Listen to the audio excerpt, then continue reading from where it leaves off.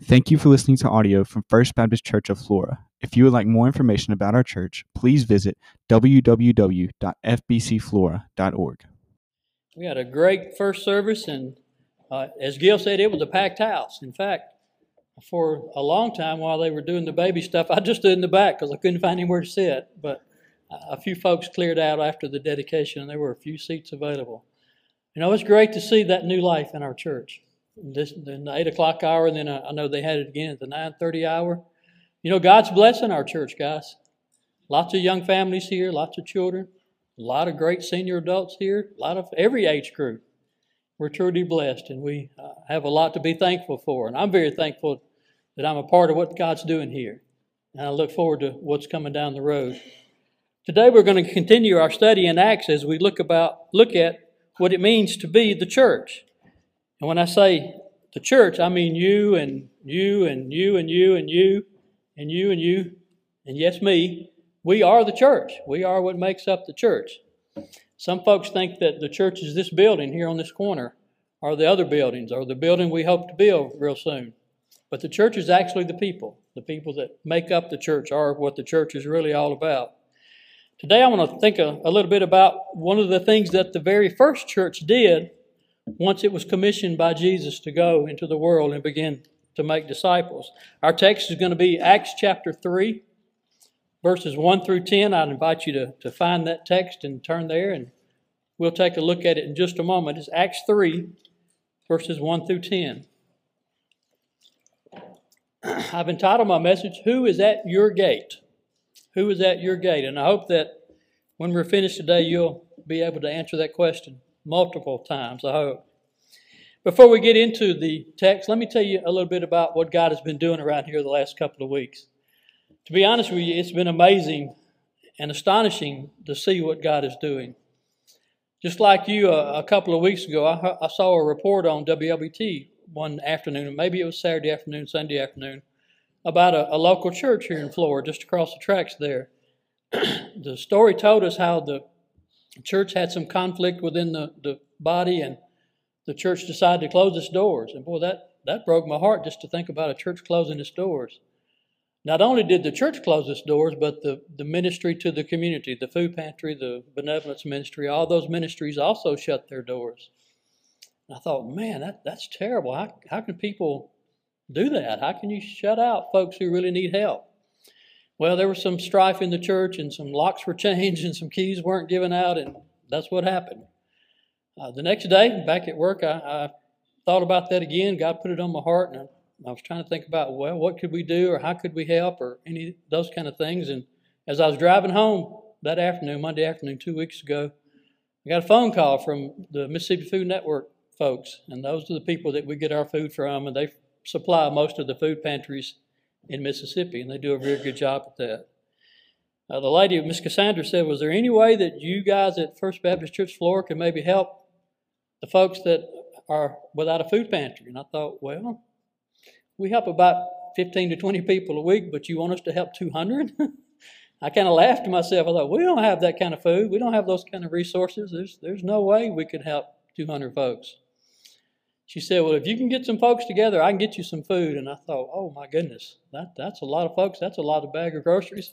That's a lot of cans. But she said, if you can do that, we can make it happen. So it didn't take long for God to tell me, we need to try to help. That's why I put that video in your path a couple of days ago, and that's why I put that on your heart today. And it wasn't just me that God put that on the heart. A lot of people stepped up. We went and brought back several big, huge carabiners of food, big plastic containers that had thousands of cans of food in them.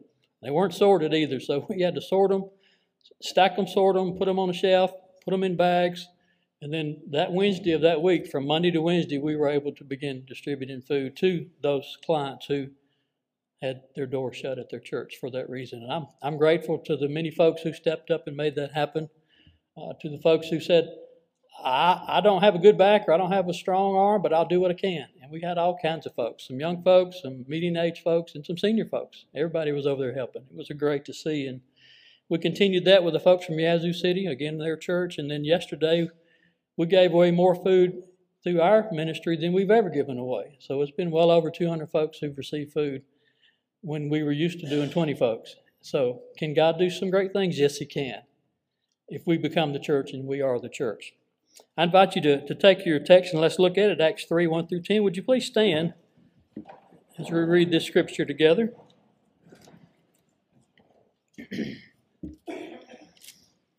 One day, Peter and John were going up to the temple at the time of prayer at 3 p.m. Now a man who was lame from birth was being carried to the temple gate called Beautiful, where he was put every day to beg from those going into the temple courts. When he saw Peter and John about to enter, he asked them for money or for alms. Peter looked straight at him and said to John, Then Peter looked straight at him, as did John. Then Peter said, Look at us. So the man gave them his attention, expecting to get something from them. Then Peter said, Silver or gold I do not have, but what I do have I give to you. In the name of Jesus Christ of Nazareth, walk. Taking him by the right hand, he helped him up, and instantly the man's feet and ankles became strong. He jumped to his feet and began to walk. Then he went with them into the temple courts, walking and jumping and praising God. When all the people saw him walking and praising God, they recognized him as the same man who used to sit begging at the temple gate called Beautiful. And they were filled with wonder and amazement at what had happened to him. Let's pray. Father, we thank you for this message, this word that you've given us today.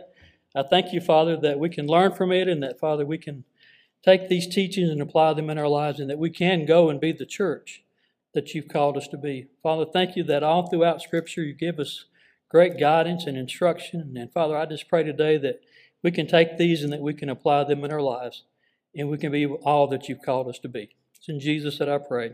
Amen. Please be seated. I want to take a minute and back up and help us understand how we got to this point, how we got to the point where Peter and John were able to heal this man. As you recall, after the death, burial, and resurrection of Jesus, the disciples became fearful. They feared that all that Jesus told them would happen no more. They became scared, and before long they scattered. In fact, many of the disciples went back home. They went back to family and friends. Some even went back to the lifestyle that they were used to.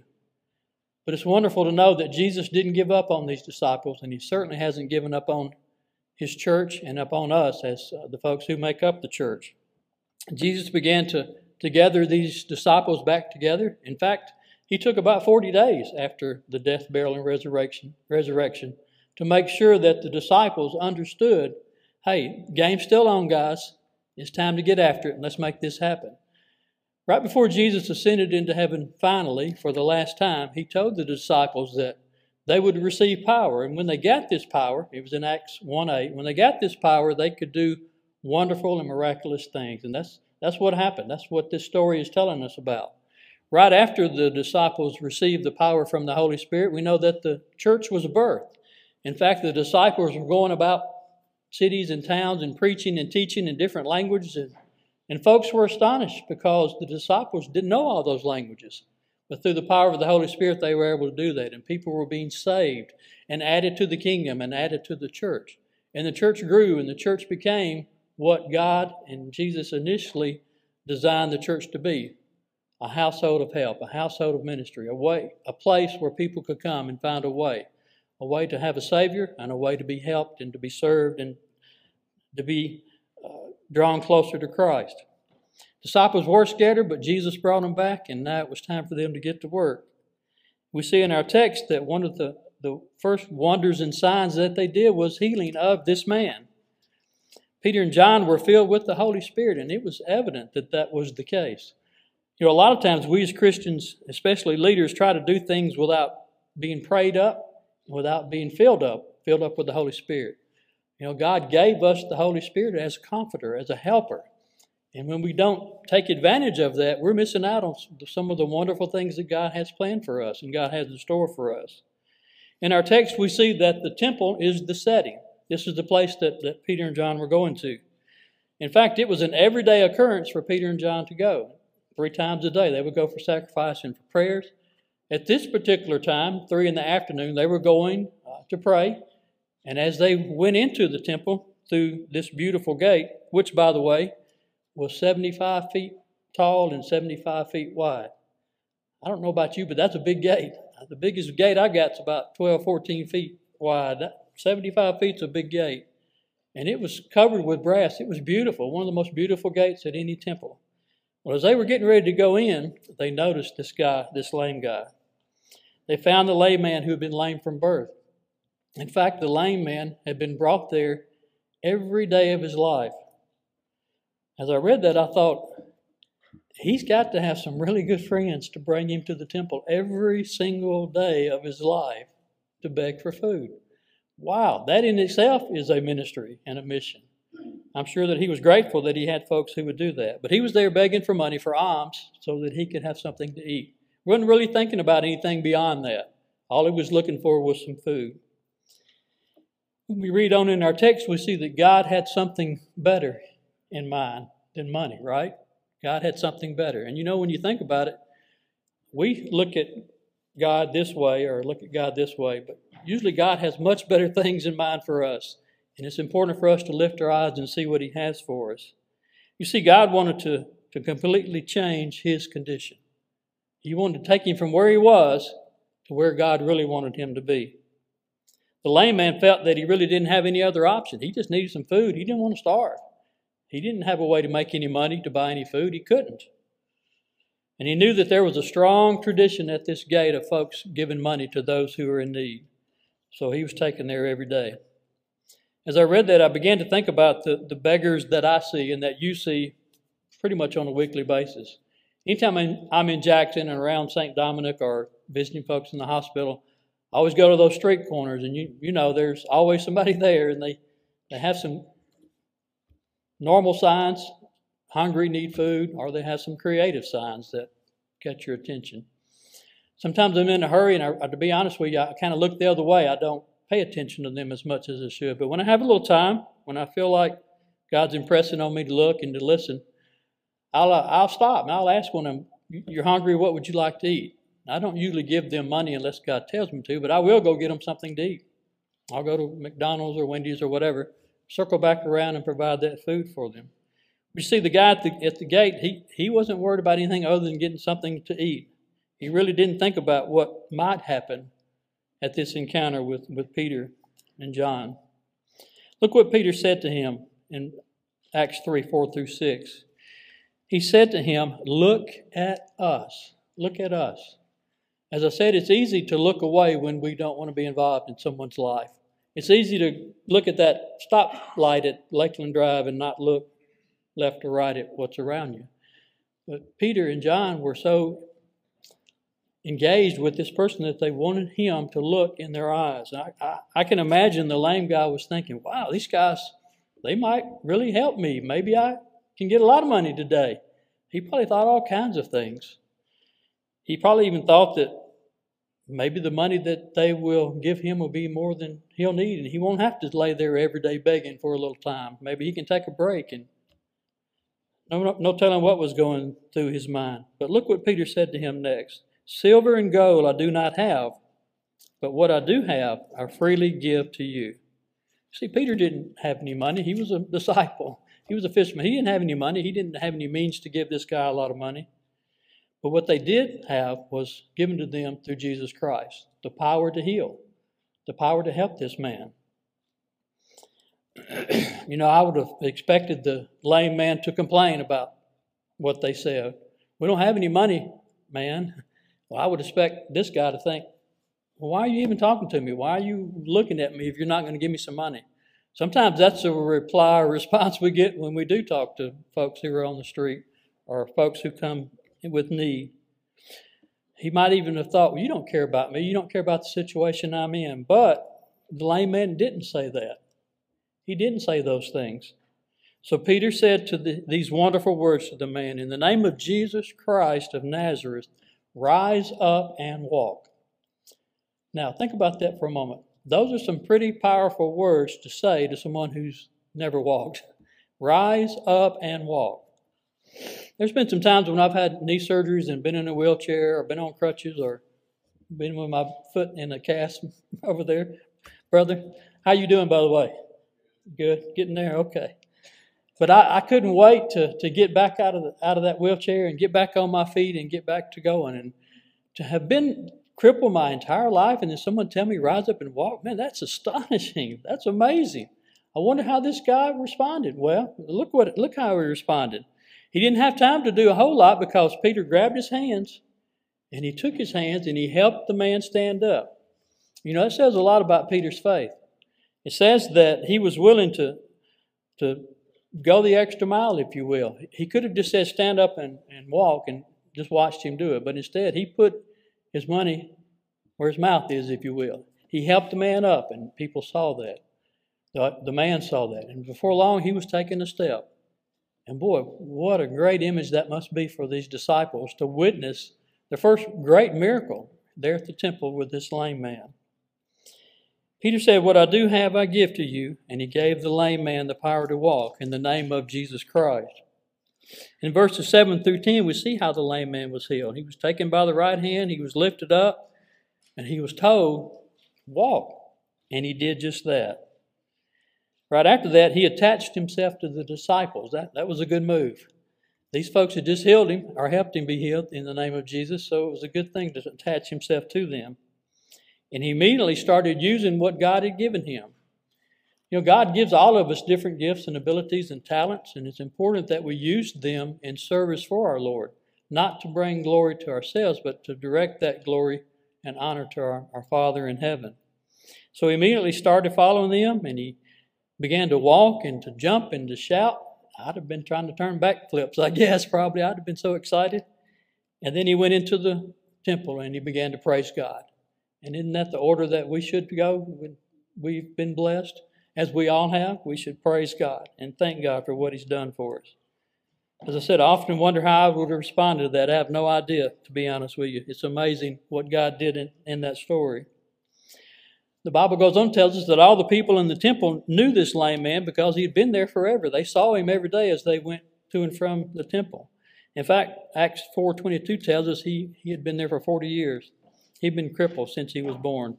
People knew him and they were astonished to see him walking and jumping and shouting and praising God. I have the privilege of discipling a young man, and he and I meet once a week or so, or every couple of weeks over lunch after we've done our discipleship session. And we talk about what we've learned and what we've seen.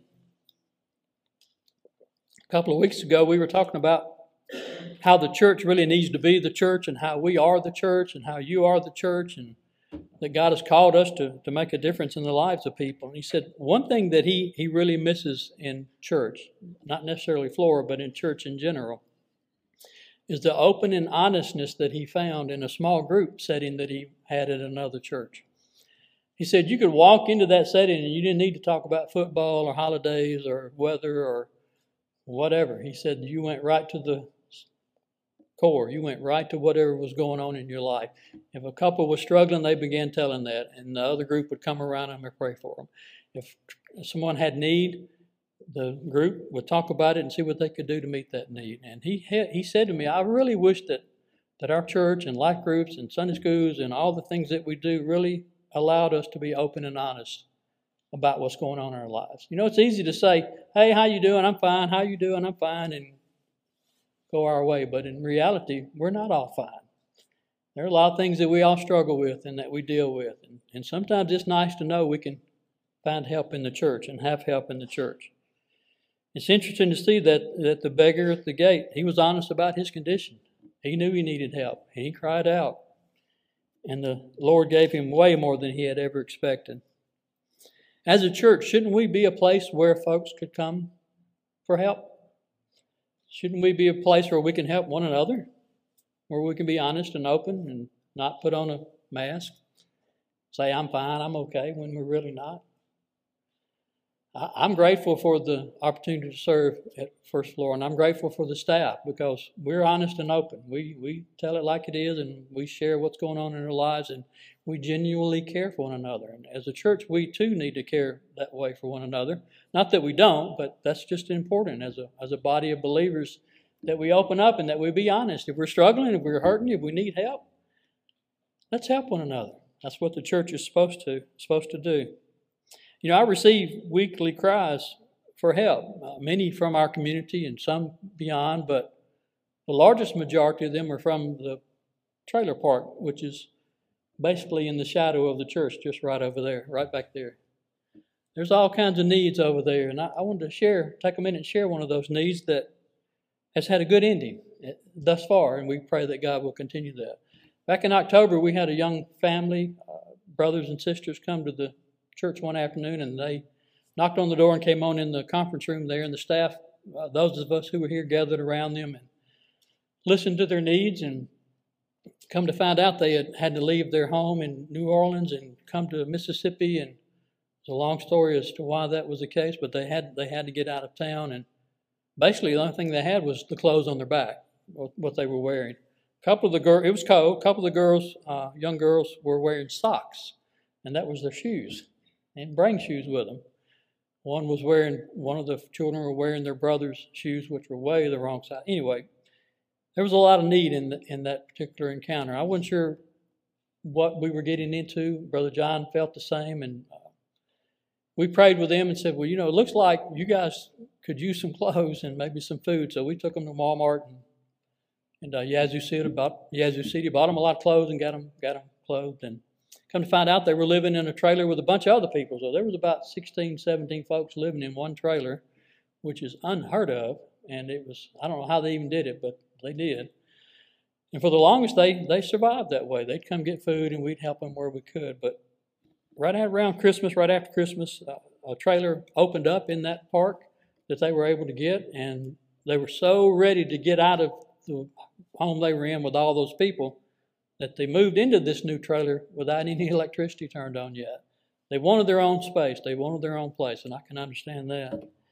Well, a couple of nights later, it got really cold, so the church took a generator over. We bought some space heaters. We got them warmed up, and since then, they've got their electricity on. I'm happy to say that the oldest of the children has a full-time job, and he's supporting his family, and I'm so thankful for that.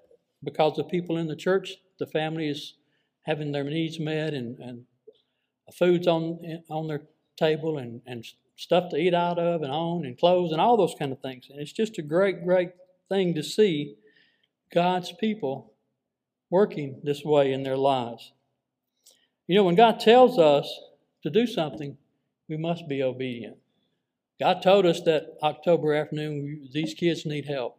It was obvious. I mean, big tears rolling down their eyes. No other thing to do but help them. And it's been amazing to see how God has used this church and how God has brought people together to make it happen for them. That's why I'm really working on a trailer park ministry team. I see all kinds of needs over there. Miss Cindy sees all kinds of needs over there. Physical needs, spiritual needs, mental needs. Some folks that need teaching and training and helping. You know, a lot of folks, they don't want a handout. You know, they want to improve their lifestyle. They want to go to work. Nobody will hire them. They don't have a car, they don't have a license or whatever.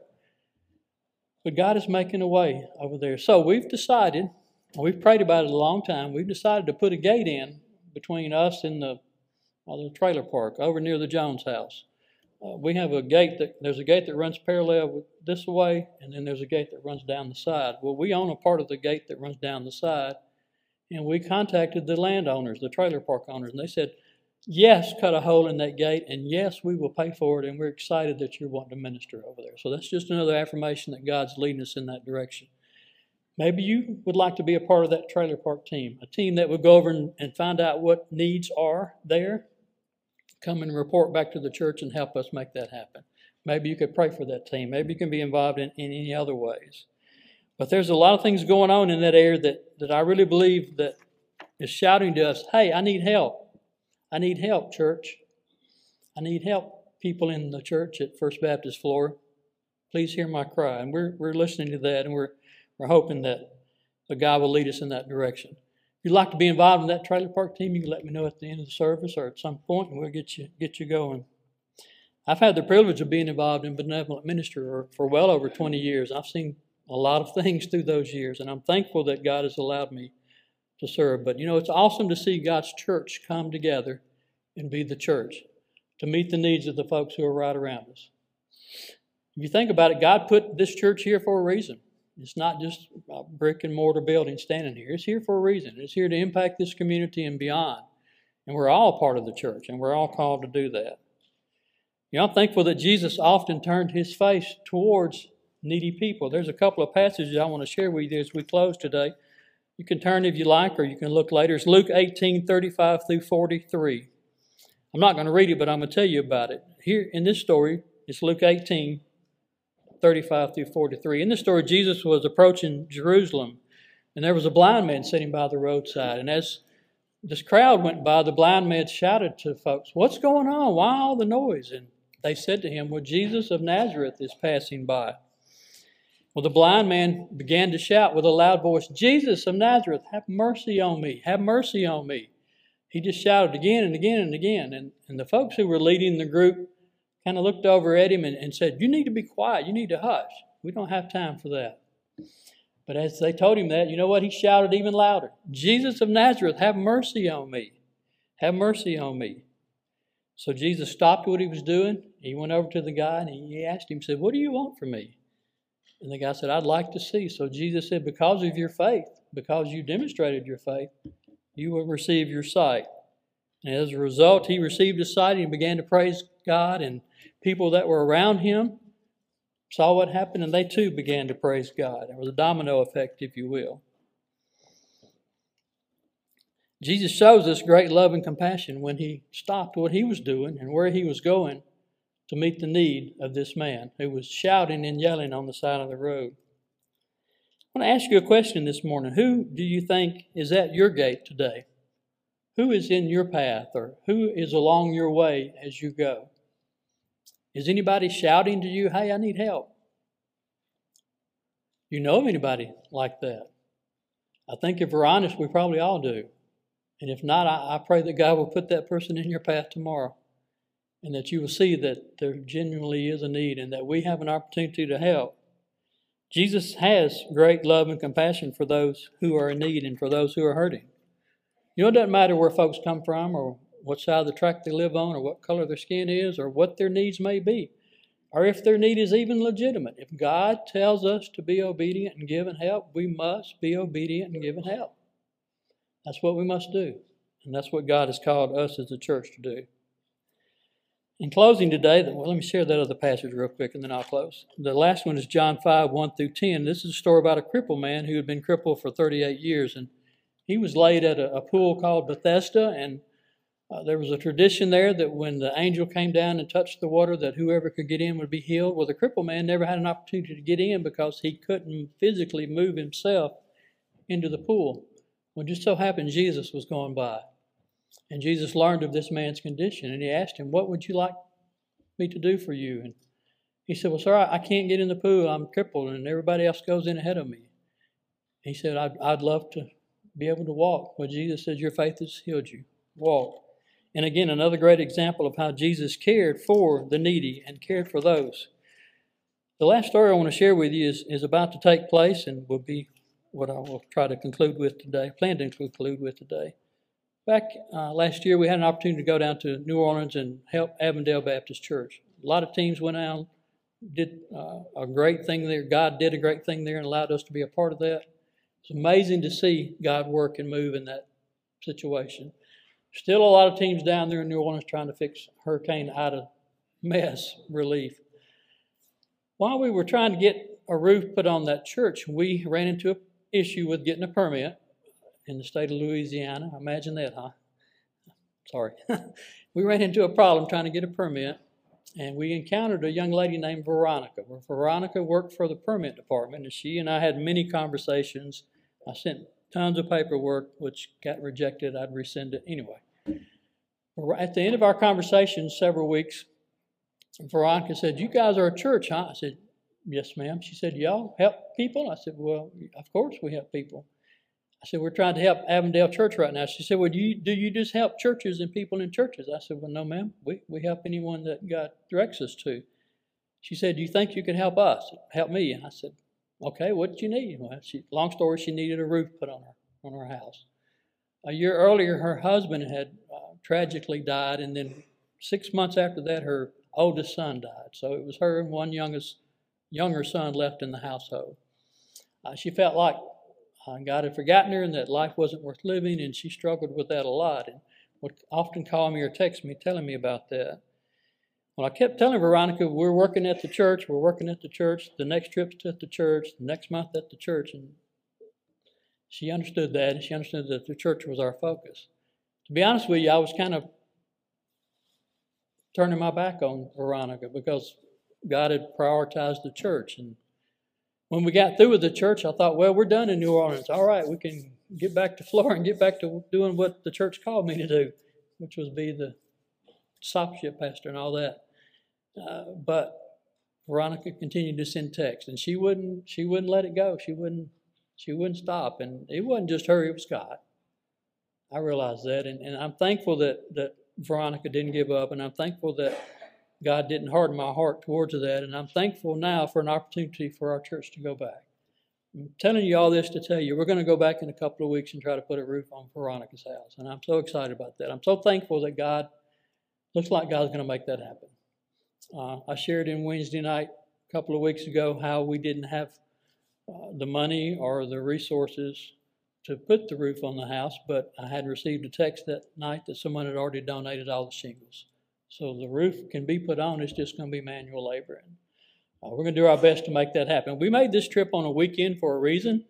I know a lot of folks work during the week and you can't do mission trips, or we're going to be there Friday, Saturday, Sunday. So if you could go down for a day, half a day, a full day, a couple of days when you're off work and help this sweet lady, it would be greatly appreciated.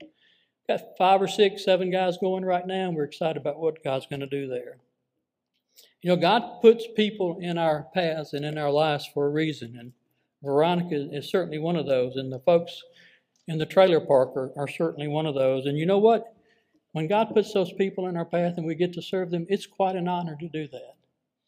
It's no great task. It's no great effort on our part. It's an honor to help people that God has placed in our path.